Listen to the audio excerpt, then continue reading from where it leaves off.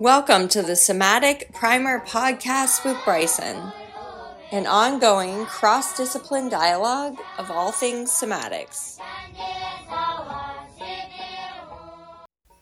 Hello, welcome to the Somatic Primer Podcast. I'm Bryson Newell, your host. This is a bi-weekly podcast where I speak with guests about somatics, meditation, movement traditions, and practices. My guest today is Veronica Rottman. Veronica has a somatics and dance background. She studied somatic experiencing with Peter Levine as well as somatic attachment therapy. Her passion is in birth work and where she teaches a specialty yoga for the pelvic floor and prenatal and postnatal yoga. Listeners can find out more about her and her work at Waking Womb, where she teaches classes and workshops, and I'll leave links in the show notes for that. And as always, thank you for listening, and I hope you enjoy the episode. So how did you get into somatics? And what part of somatics? Because this is sort of a broad word at this point. It is. It's like a big umbrella term. I know. Yeah.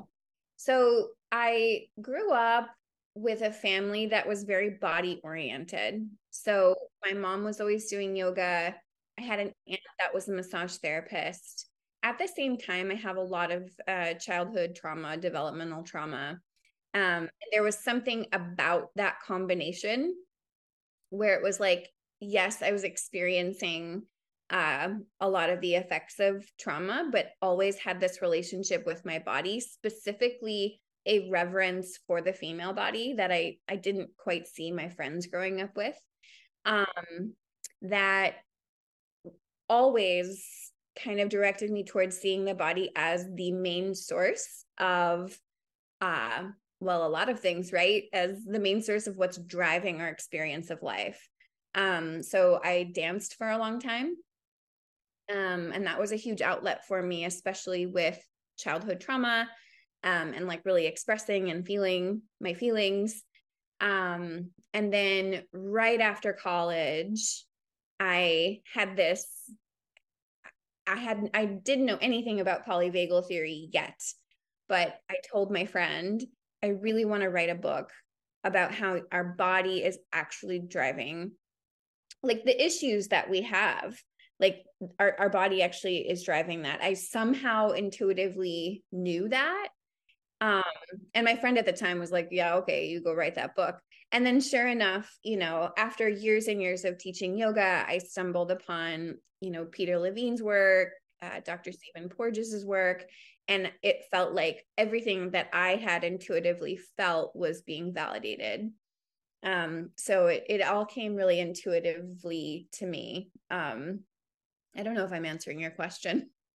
No, but I mean that would make sense, right? So if this is kind of just like a truism or a universal, I guess. So if the body has certain ways of behaving, and then Levine's work, and you would read it, and then it would make sense. So it was like, well, that seems to be what they're saying, anyways.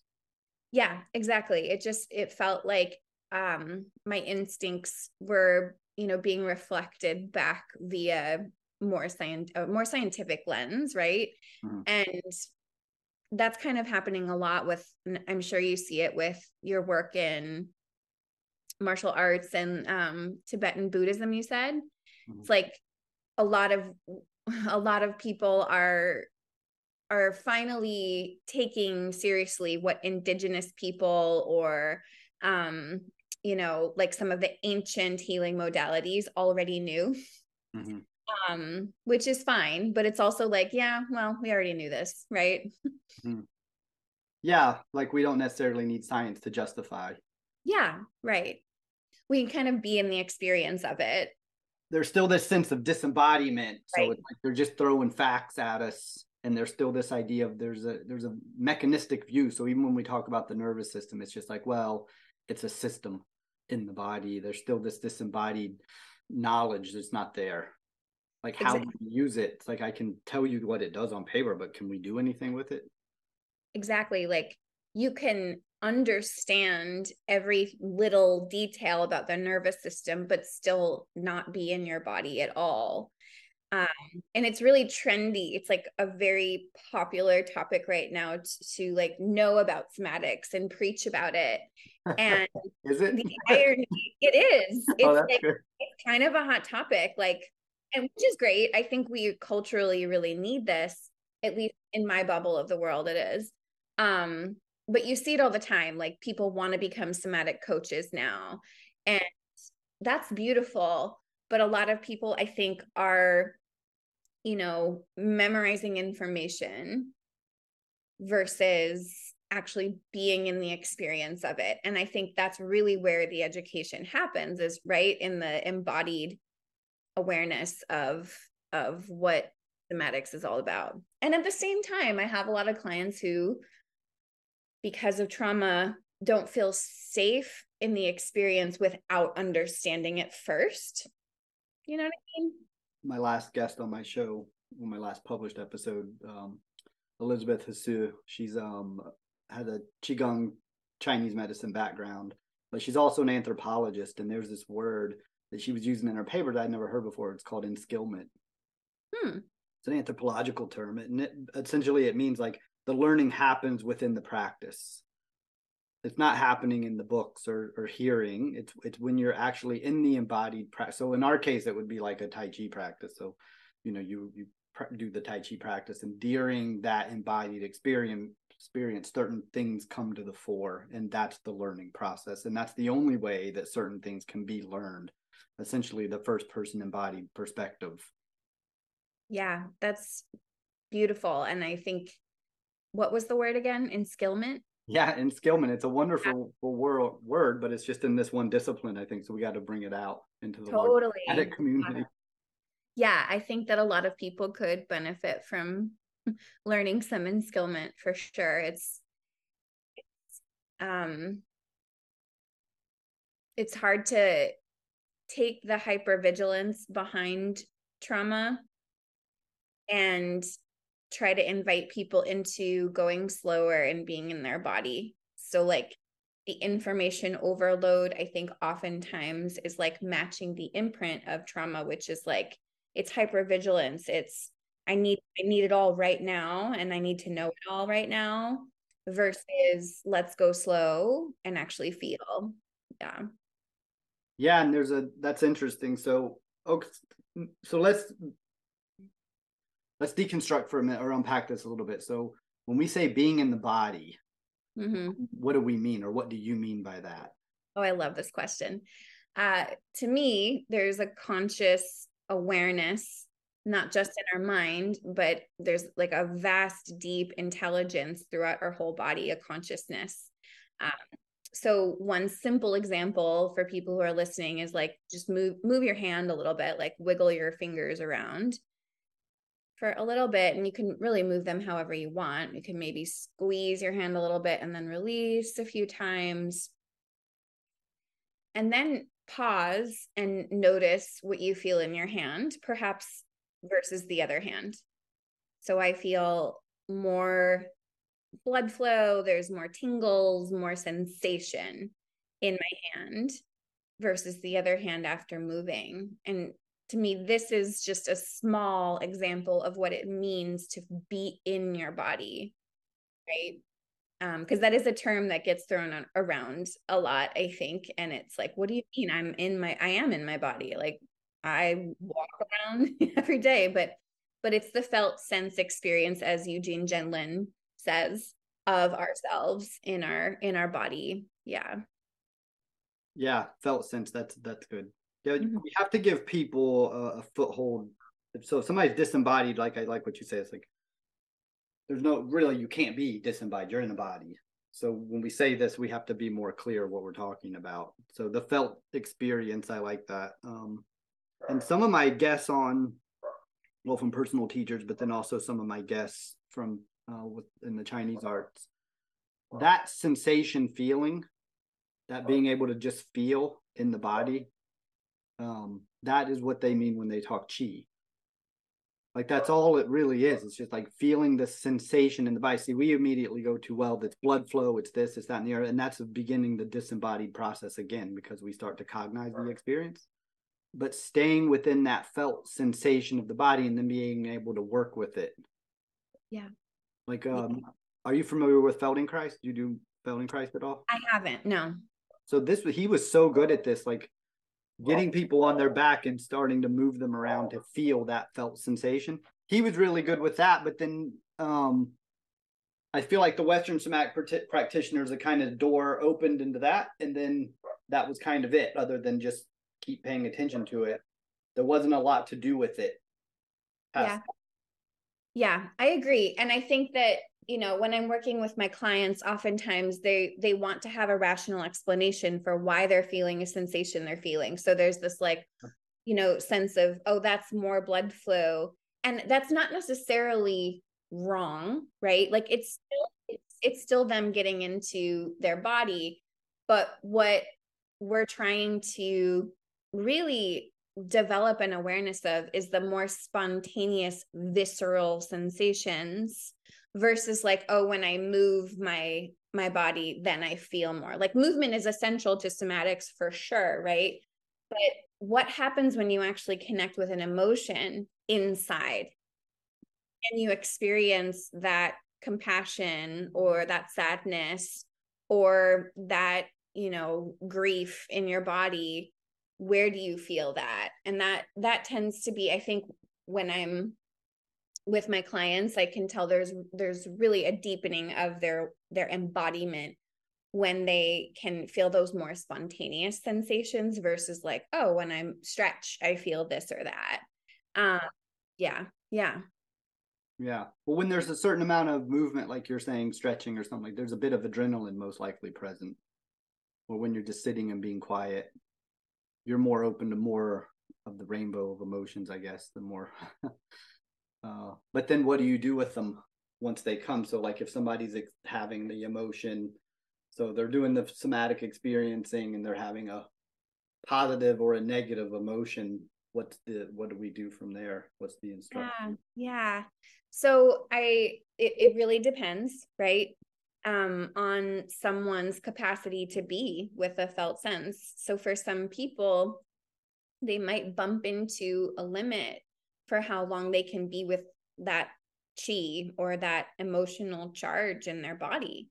So as a somatic practitioner, I've developed a really keen sense for knowing, okay, this right now is okay for this person. And I might even check in with them too, but I'm reading body language, facial expressions, tone of voice for signs of, okay, being with this activation is actually okay for them. And there's some peaks to it, and then there's some dips. And it's not just charge, like going up, up, up, up, up. There's actually some rhythm to it. And, a lot of us have to work towards having this capacity. It's not something that we were raised with. Our parents didn't, at least my parents and people I know, weren't asked, where do you feel that emotion in your body? Like this is fairly new, right? So we might need to develop some somatic skills that increase that capacity to be with the charge. And, these days there's a lot of like, feel your feelings, feel it to heal it. And that's all great, right? But if we don't actually know how to feel, which happens through the body, it might feel confusing. We might just sort of rely on our thoughts and go, oh, I'm feeling my feeling because I'm thinking and talking it out. And that's not necessarily true. Oftentimes it means you're just avoiding the feeling. That's right. Yeah, I agree. So yeah, that's the first step, like learning when you're embodied and when you're disembodied. Strong emotion comes and you disembody to explain it. So let's say, so how would you teach? So if there is a strong emotion, or as you say, there's that charges up, or the rhythms gets moving, so you're embodied, you're experiencing the emotion, it's charged. What do you do with it? Yeah. So one of the foundational parts of feeling safe with charge and activation is learning how to feel okay first, right? We have to, for a lot of people, orient to little bits of a felt sense that feels pleasant before we can go, now I can be with the charge. And so there's, sometimes a preparatory period of like, let's actually just notice what it's like to feel a positive sensation for a while, and then start to move towards the charge while kind of pendulating or swinging back to that felt sense of what feels, I hesitate to use the word good because I think there's no good or bad really, but like what feels good for you, the warmth in your heart, the grounding in your pelvic bowl. And then that really is what gives you more, it's what shows your body that you are safe. If we just go into the activation without that, we are more likely to perpetuate cycles of stress and trauma, versus if the body knows it's safe because you have that felt sense experience of what is pleasant, then we can move into the activation without it overwhelming us. So like we can say all the affirmations and all of the I'm safe, I'm calm, whatever you're using, but if the body doesn't know that through a felt sense of what feels pleasant, what feels pleasurable, it's going to make it really hard to feel the activation without getting overwhelmed. So the charge is positive and negative, or is it seems like you're mostly discussing it as a negative thing, like a strong negative of I think it's both, and it's different for everyone. And I think that it's really easy to label activation as negative when actually our body needs activation. We need to have the upregulation of, like when we practice martial arts, like you've got to be able to upregulate and activate and mobilize. So there really is no good or bad. It's really both. And some of us actually need to build more capacity for that. Let's get going. Like I've got to get stuff done. I've got to, run through the airport or whatever it is, in order to have a more supple nervous system and more capacity. And I think there's this misconception of like, well, if you are embodied, then you're calm all the time. Yeah. That's just not, that's not what we want. We want to be able to respond to life. So that's the goal then, to be able to be embodied and be fluid in our expression, being able to deal with these rhythms and charges. Is it still on the passive side, or do we do something active with it? Like is something being, so I know there's a time when we're going to learn to be embodied and there's a listening phase. We're paying attention and we're listening. Am I safe? This is familiar. This is a new thing. And we're learning all this. But is there a time when we now take it into the activation side, like to consciously drive it in a particular direction? Yeah. So a lot of my work with women, and, this happens for men too, or people who are in male bodies too. But we have, because of cultural conditioning, we have a tendency to freeze and fawn or go into immobilization and people pleasing, versus like, I need to set a boundary. I need to, like you said, kind of activate more, take up space, feel that sense of agency and self-actualization. And that's what embodiment gives us. And before we have that embodied experience of what it's like to take up space and to set a boundary or take action, our body can become kind of defended against that process, causing us to feel small and feel like we have to constantly have a smile on our face and make others happy in order for us to be okay. So a lot of my work with people is actually going into the body and befriending some of the impulses that come with a healthy fight response, or what Peter Levine calls healthy aggression. And we have a lot of, I think, cultural stigma around aggression. It's like, I'm not supposed to be aggressive. Like I meditate, I'm peaceful. But the more we let the healthy aggression or healthy anger stay in without feeling it, the more we repress that, the more it actually comes out in weird ways towards ourselves or towards other people. Well, yeah, that's what I would think. It's like because of emotions coming and you repress, then you're just self-exploding. You're just beating yourself up. Mm-hmm. So in the somatic world that I'm part of, Mm-hmm. I always sort of break it into two camps. There's like the listening side. I would put Feldenkrais in that, and even Hannah was sort of. Do you know Thomas Hanna's work? I've heard of it, but I've never done it. We have this word somatic, Mm-hmm. and there's an S on it called somatics. And that was Thomas was the one who coined that term in the 80s. And the idea was that it means like the body experience from within. So like there's a consciousness inside the body, essentially. So he was really the one who created the field of somatics. He started Somatic Journal with Don Hanlon Johnson out of California. I don't know if you know him. CIS, and he was on the show. But anyways, Tom died, but I did his program. But anyways, there's this sense of like his teacher was Moshe Feldenkrais, but then there's a sense of learning to be embodied and learning to listen. But then you have things like Alexander technique and Tom's technique, which is now once we listen and we're in the body, now we can direct the body from the felt experience. Right. So we can begin to move somatically. So meaning not driving our body through conscious thoughts, but through sensation. This is very much the Chinese arts like Tai Chi and Qigong, right? Because a lot of our athletes move from a disembodied state. Yeah. Right. So there's a process to do it. If we just try to move quickly and lift a lot of weight and move, play athletics, it's like you tend to become disembodied right away. Yeah. But the Chinese arts really developed this system of like, when you move slow, you begin to develop that capacity. So I don't know, is there something like this in what you do? Like I mean, I've taught yoga for 15 years now, and I know that it can be used in a way where embodiment really isn't happening. Right.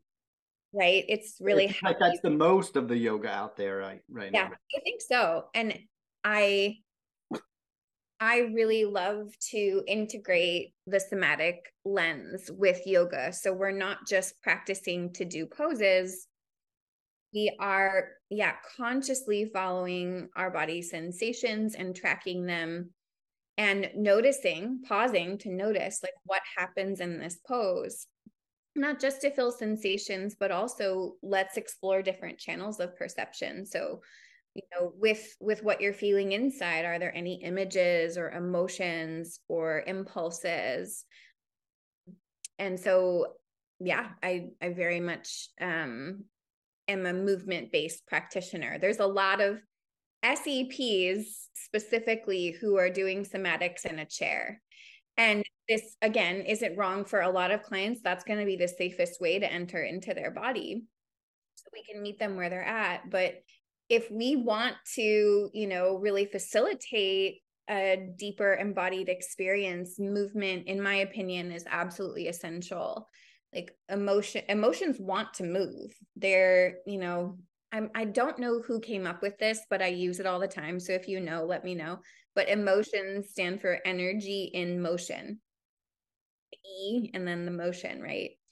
And energy in motion, because they are meant to drive us towards movements and impulses that our animal body, I mean, we are animals, right? Want to express. But we tend to process from this very top-down, sedentary way that can really create more stagnant energy in the body, and a lot of confusion as to why we don't feel better. So, there's a lot of affirmations and a lot of mindset work, and these are all beautiful, but they only take us so far.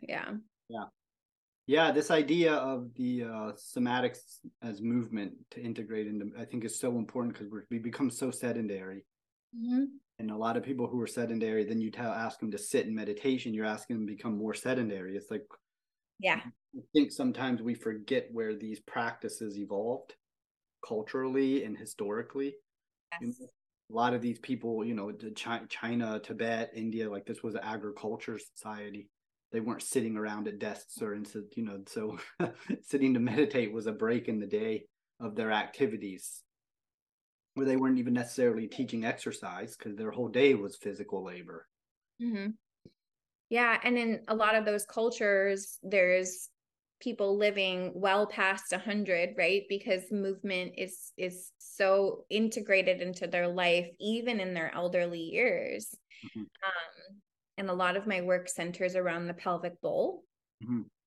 And sitting is one of, I mean, that colonial invention, right, of the chair has really wreaked havoc on our body, but specifically our pelvic bowl, because we're meant to be squatting more. And when people are out in the fields squatting down, right, there's a lot of health and vitality that comes from that act of like squatting down and getting back up, right? um yeah. Yeah. So interestingly, China also had chairs. I don't know if they invented them or not, but they don't have that. They still didn't have this problem. They still had these other practices where it didn't become a whole sedentary lifestyle. So because the ground was cold, like in India, you can sit and meditate in the heat. Yeah. But in China and northern, like Tibet and stuff, you don't want to be sitting on the ground meditating. You have to get up off the ground because it's so cold. Yeah. So we can still have chairs, but we have to figure out how to not become slaves to these things. So yeah, Yeah. you know something about the pelvis, and so this is very interesting too because obviously well, I don't know if you know obviously actually, but from Tai Chi, Qigong, martial art background, like the pelvis is a big deal. Like it's like the Dantian, and Yes. yeah, and Tom Hanna called it our somatic center. So there's a Mm. lot going on here, but still this is not an addressed topic nearly enough. No, and I really appreciate you bringing it up, because I find when I do these interviews and even in my education, there was a lot of the white puritanical aversion to the pelvis. It runs so deep. It's very like, that is a dirty, shameful place, and we're just going to bypass it. And there's a lot of heart-centric focus in somatics, and that's beautiful. And there's that ventral branch of the vagus nerve that runs through it, and it's part of our pro-social nervous system. But if we aren't grounded in our pelvic bowls, like you brought up the dantian, there is a lot of missed opportunity for full integration of our whole self, because the pelvis is such a central nexus point in the body. It really holds so much fascia that is richly and densely packed with nerves, and nerves compose our nervous system. So yeah, it's, for women, our pelvis is our center of gravity. So, what you said, did you say Tom Hanna said it was our somatic center? Yeah, he talked a lot about the somatic center, and he has Mhm. drawings and stuff around this part of the body. Yeah, yeah, I love that. And I think that we carry a lot in our pelvic bowl, so I understand that it can be a provocative place to orient to and be in. And that's even more of a reason, I think, to really center it in our healing journey more. And that's crazy too, because I feel like even in the West, though, it's like any like a power lifter, sprinter, wrestler, like they spend a lot of time cultivating this part of the body because it's so important in athletics. So I understand the disconnect among the population, but actually we don't even need to look abroad. Any serious athlete recognizes the importance of this part of the body. It's your center of mass. Yeah. High jumping, anything is like it's critical. But I like what you were saying about could you talk a little bit more about the fascia in the pelvic bowl? Yeah. So we have fascia or connective tissue all over our body. It covers everything: muscles, tissues, viscera. And the pelvic bowl holds 5 layers of this fascia. So more than anywhere else in the body, it's really richly and profusely filled with fascia. And fascia is what sheathes our nerves. So it coats our nerves. It's this living system, and it very much impacts our nervous system. So when the pelvic tissues, when the fascia in our pelvic bowl is restricted and dehydrated because of a lack of movement, but also a lack of embodied connection, this really cuts off sensation to our pelvic bowl, but also to our whole self, because it's a system, right? And with the pelvic bowl at our center, that really impacts our connection to our whole self if we're disconnected from this powerful space in the body. And fascia, is primarily made of fluids. I know it's hard to see me right now. Is primarily made of fluids. And when we don't move our pelvic bowl, we're sitting a lot, right? If we're cut off from our pelvic bowl because of shame and stigma and trauma, then that really impacts the actual function of our nerves and how our nerves communicate via sensation. So through pelvic movement, but also somatic connection, whether it's placing your hands on your hips and breathing, using visuals, we can always titrate it, right? If there is a lot coming up, we can re-embody that space. And there's a lot of conversation finally around pelvic floor health, around reproductive health, endocrine health, but without embodying a part of ourselves, meaning we have a felt sense, awareness, and connection, it's really going to be difficult to restore vitality and health in that part of our body. Right. So a lot of my work centers around these deeper places within the body that even in the world of somatics, I just don't see a lot of orientation towards. Yeah. No, I agree. I think somatics is a burgeoning field still. There's a lot to fill in the gaps. There's a lot of gaps there still. Yeah. So you said visualization, use visualization in your work. How? Yeah. So if, for example, we don't have much connection to our pelvic bowl for whatever reason, our nervous system doesn't know the difference between what we're actually seeing and what we're imagining. Yeah. So we can use our imagination. And, I think there's a lot of crossover between like meditation and somatic visualization. Like so many times we're just using two different names for the same thing. Yeah, right. But in a somatic visualization, the idea is, okay, when you connect to your pelvic bowl, are there any colors, shapes, images, archetypes? I see. Or it's, let's visualize something specific to help you connect to your pelvic bowl. And there's lots of different forms of that. Maybe it's, seeing a waterfall running from the crown of your head going down into the pelvic bowl and just kind of tracing that pathway. So I love using visuals. It's such a rich and powerful channel of perception for connecting to our body. Yeah. So there was two things, right? You said if we just ask, what do we see anything? That's a passive listening. Mm-hmm. And there's a more like doing, like, oh, I'm going to visualize this specific thing and make it happen. I always like these two different aspects of somatics. Like, are we listening? Is it a passive part of the practice, or is it an actively engaged part of the practice? Yeah. And I like this too. It's like you think about the body. If you tell somebody, "Oh, visualize your pelvic bowl," right? Or visualize your tailbone, even something simple like visualize your tailbone, your sacrum. Like, well, that's not your sacrum.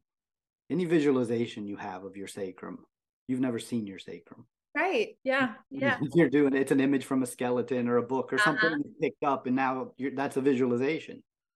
Even if it's close to what you think your anatomy looks like, it's still a visualization.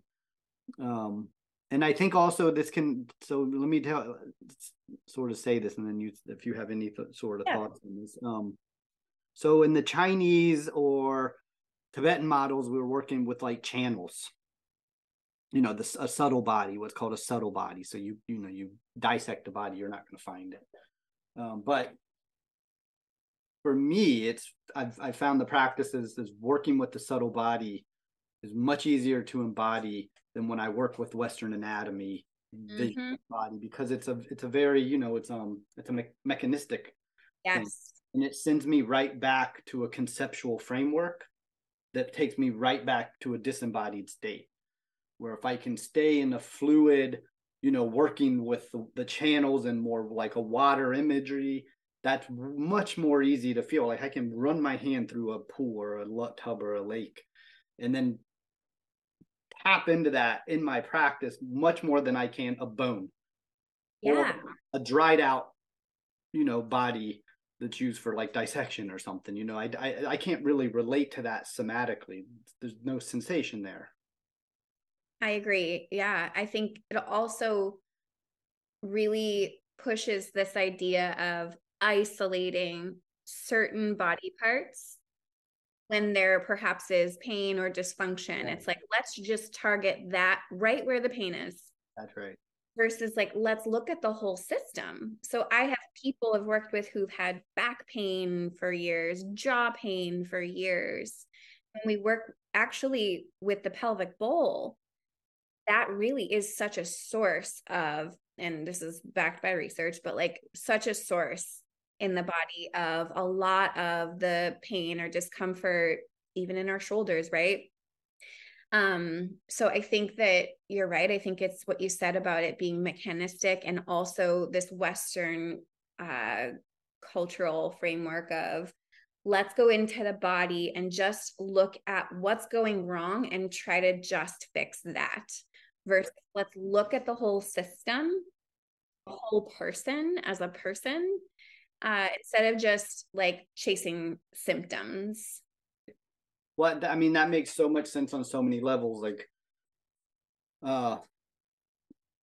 so for one, like if you have something wrong in the shoulder, but it's really coming from the pelvis, I mean, that makes sense. It's like if your orientation isn't right in gravity, then you're going to have to adopt a compensatory pattern to stay upright up top somewhere. It's like it's even from a mechanistic model, makes sense. But then two, what I like about the fascia and the nervous system is we really are moving from a direct space of mechanistic to, more water, full bodied connection. It's not really material. It's viscous. It's kind of material, but then it's, when you, like, again, if you do a dissection, it's not really there any longer because it's water. It loses its shape, but it's like in the living body, this is what constitutes movement.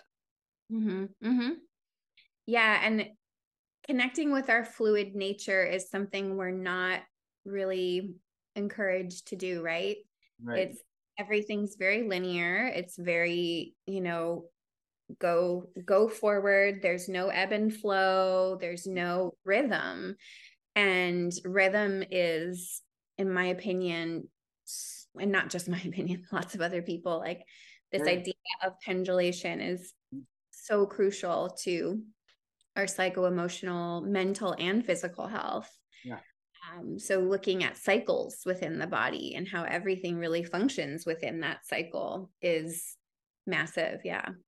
No, I love what you say. And all organic material, like we're in the autumn right now. It's like there's a whole cycle, there's a rhythm to life. Breaking everything down mechanistically and just taking a car apart, there's no real rhythm when it's just laying there. But it's like life has rhythm. So it's a common sense thing. Do you see this changing? Or do you think the old model was so stuck we're not ever going to go forward? Because it seems like there's movement forward here. I think so, and I'm, in my little bubble where I teach this. So I see it in my clients and I see it in my students. So I think we're on our way, and it might take time, but there is finally some orientation to what, a lot of more indigenous practices, or ancient practices have, carried that wisdom for so long. And there's something, I think interesting and frustrating about the fact that like now that these white intellectual men are proving that this is real, now all of a sudden we're finally paying attention. Yeah. And so I'm working east west in a lot of my work. Like I came to somatics late. But it's helping me explain a lot of the practices that I learned in the East from different traditions. Yeah. And, some people need that explanation to feel safe with it. And so it's fine. And I teach polyvagal theory. Like I don't have anything against these more scientific based lenses, but my work has always, from a pretty young age, been the integration of science with spirit, with, like when we talk about our spirit or our soul, whatever you want to call it, like I really see that as the body itself, and like they don't need to be separate. To me, like my tissues, my muscles, my everything, that is soul, right? Yeah. Yeah, so I like the somatic conversation. I think that I think it's a global conversation. I think it's bringing so many different views and opinions or traditions to the table, not necessarily opinions, but traditions to the table. And I think a common language is in happening now. I think just by conversations like this, I think things are, you know, whatever's happening in China and Tibet, I think there's obviously crossover and similarities. We're all human beings, and it's all working from an embodied point of view.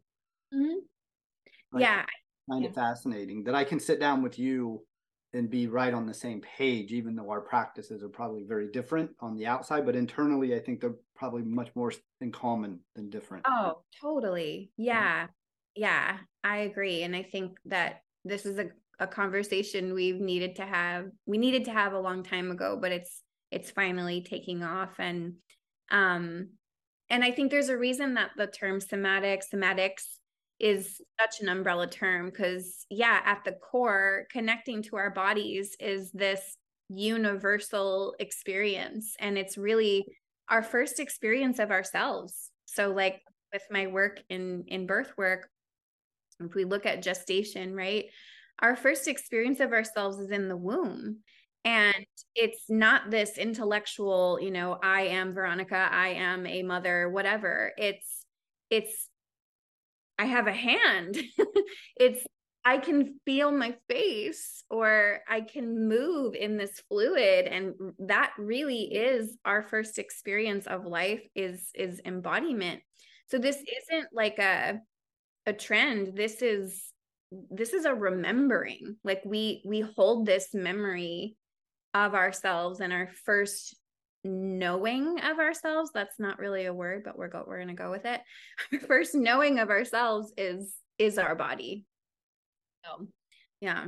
No, I think that's good. I like that, knowing of ourselves. I've had moments like that where I would be in practice or something. I was like, this is the most me I've ever felt. It just dawns on me. It's not an intellectual knowing. It's just this is it. This is the thing. Yeah, it's an experience. Yeah. Yeah. And like you said, so the embryological thing is interesting too, because again, in China and Tibet, that's a big thing. You don't even really go forward with some advanced practices until you fundamentally understand embryology. Well, yeah, but I mean, it's just touching, like what you said, it's the essence of our embodied state. And again, we're in water. There's a fluid there. There's a mobility there. It's wonderful, actually. Yeah, it's really beautiful thinking about how in the womb we were just being, and we had all of our needs being met without us having to try. We just got to be like effortless little beings floating in an amniotic sea.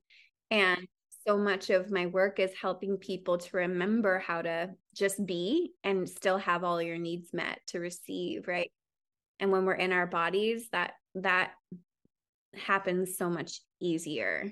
Like I really believe the body holds an inherent pathway to healing, if we just allow ourselves to be in it. But it's not so easy, right, for some people to get there. So that's where people like you and I guess, come in. Well, I think it's the societal thing. Like you have to have time. Like if you're at a job, it's like nobody's paying you to be embodied. No. Keep thinking this. It's like, we have many best and bright minds, but where's the avenue of a living if you follow the somatic path forward? Yeah. Right. So, no, we're not being paid to be embodied. And I will say that, my life really didn't take off until my body was centered in my work. And there's even some like geniuses like Albert Einstein. There's quotes of him saying that some of his best work came through sensations in his body. He was experiencing a sensation, and then all of a sudden he, had one of those light bulb moments. So we find that in a lot of artists. I think it's a must. The whole all the creative process. You can't. It's not a 9 to 5. It's more because you got to get in touch with this other bit. But again, it's like you got to be in a place that's conducive for that type of learning to take place. I don't know I don't know if you're familiar, but initially when in India, the idea of going into a retreat was called you returning to the womb. Go into a space, you'd be all by yourself, but all your needs were met. People would bring you food, and you didn't interact with them. They would just bring things to you, but all your needs were met. It was a time of gestation. It's a time of like for you to develop. Oh, I love this. Yeah, that's what retreats really meant. But without knowing that, you can easily go into retreat and just think. Yes. Not have an embodied experience at all. Right. But that's the point. Yeah, I love leading retreats, and I'm like nerding out so hard right now because a lot of my work is centered around the womb. And so I'm just gonna like sit with that and like really let it in, because it's so true. Even as a facilitator of retreats, I leave with this sense of like effortlessness. And I'm working pretty hard on retreats, right? But when you really facilitate it in a way where people can have that more embodied experience, there is that element of like, you just get to receive. Like you're gonna do yoga and do somatics, and people are gonna cook for you, and they're gonna make it really cozy. And I think there's this sense of like, oh, retreats are just this luxurious, like, oh, that's an extra thing that you do for yourself, when actually it's been essential to so many people's healing journey, like including my own. Well, you brought up somebody like Einstein, but any sort of person doing that kind of deep contemplative work, usually they're undisturbed in their office, and it's their own retreat, or musician, where they're just hours and hours. Like Alexander, the Alexander technique, I think he was like 3 months in front of a mirror, just standing there by himself every day, observing his posture. Wow. Yeah, or like Feldenkrais, he was injured really bad, so he's in a hospital bed and forced into a kind of retreat. I mean, most of these people are in some sort of circumstance that puts them in isolation, and they're working on something alone day after day, and it sort of builds, a kind of momentum comes until something pops. Yeah, so fascinating. And at the same time, I think that when you're in your body, you're really connecting with the collective too. You're really in tune with like how co-regulation is happening, even when you're not with other people or animals. So there's that kind of universal experience in it too. Well, that was the thing, a lot of Tai Chi masters are in the retreats. Most of these are done in nature. So you're connecting to nature. That's a massive part of the practice. And then also, you're not meant to stay in retreat forever. Once you attain this, you come out, and now your body is your retreat all the time. You're always in a kind of retreat because you're in a deep embodied space, but you're also conversely connecting. It's not an isolated thing where you just go inward and shut down. Yeah. Usually learning how to be somatically inclined, and then being able to reemerge back into the world and function, but maintain your embodied state. So this internal external thing is happening all the time, but it's in balance now. You've understood the body mind situation. Yeah, and for a long time I could go inward, and it was wonderful, and I loved it, and it was so cozy, right? But if you bring me into a room with people and bright lights, I was out of my body. I just was, and not in a bad way, but just like, okay, well, now I can't, it's hard for me to feel myself. So I think, embodiment is this like weaving together of that internal and external. So there is rhythm there. It's like when I'm with people, I am also feeling sensations and how my body is reacting. And it's so easy, I think, to project what we're holding onto inside onto the external without an awareness and then all of a sudden you're just kind of spewing stuff out that's not really coherent with what's happening, right? But if I have this awareness of my inner world, when I orient to the external, to other people, to my environment, I can go, okay, I'm having this reaction. Is it really coherent with what's happening, or is my body just remembering something from a long time ago that happened and is trying to protect me from it? Yeah. Well, I love that. And I think what you're saying too is essentially you've learned to listen. It's an art of listening. Yeah. You're listening to your body, you're listening to the external situation, and then they're able to adapt into the rhythm, as you keep saying, which I also really like this idea of rhythm. Yeah. Most people aren't listening. They're Mm-mm. projecting constantly. Right. Yeah. There was the story I love when the Dalai Lama, this lady met the Dalai Lama, and she was like, I always, I thought he was going to have some big sort of power. She was going to have a mystical experience being in the same room as him. And she came out and somebody asked her, and she was like, you know what it was? It was that I've never been with somebody that listened to me that well. Like he Wow. was completely present, and I felt like the only person in the world, and he was just so attunedly listening to me. And then you realize, yeah, we don't listen. We're not paying attention. Like we wouldn't be doing what we're doing to the planet if we listened. Yeah. We're Yeah. completely cut off from. We're not listening to the tree. Just to go out and cut a tree down carelessly, it's like, well, you haven't listened. You don't realize how connected you are to that tree and how dependent upon that tree you are. You cut it down like it's something you buy, a piece of plastic you buy in a store. Yeah.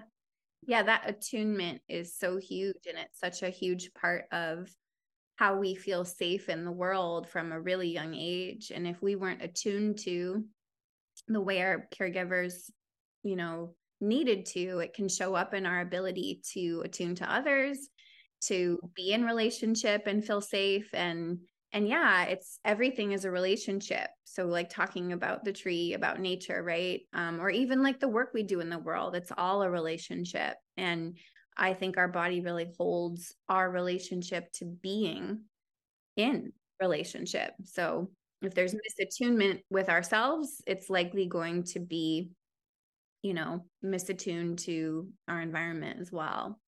Well, thank you so much. Is there anything else? No, just thanks so much. This was wonderful.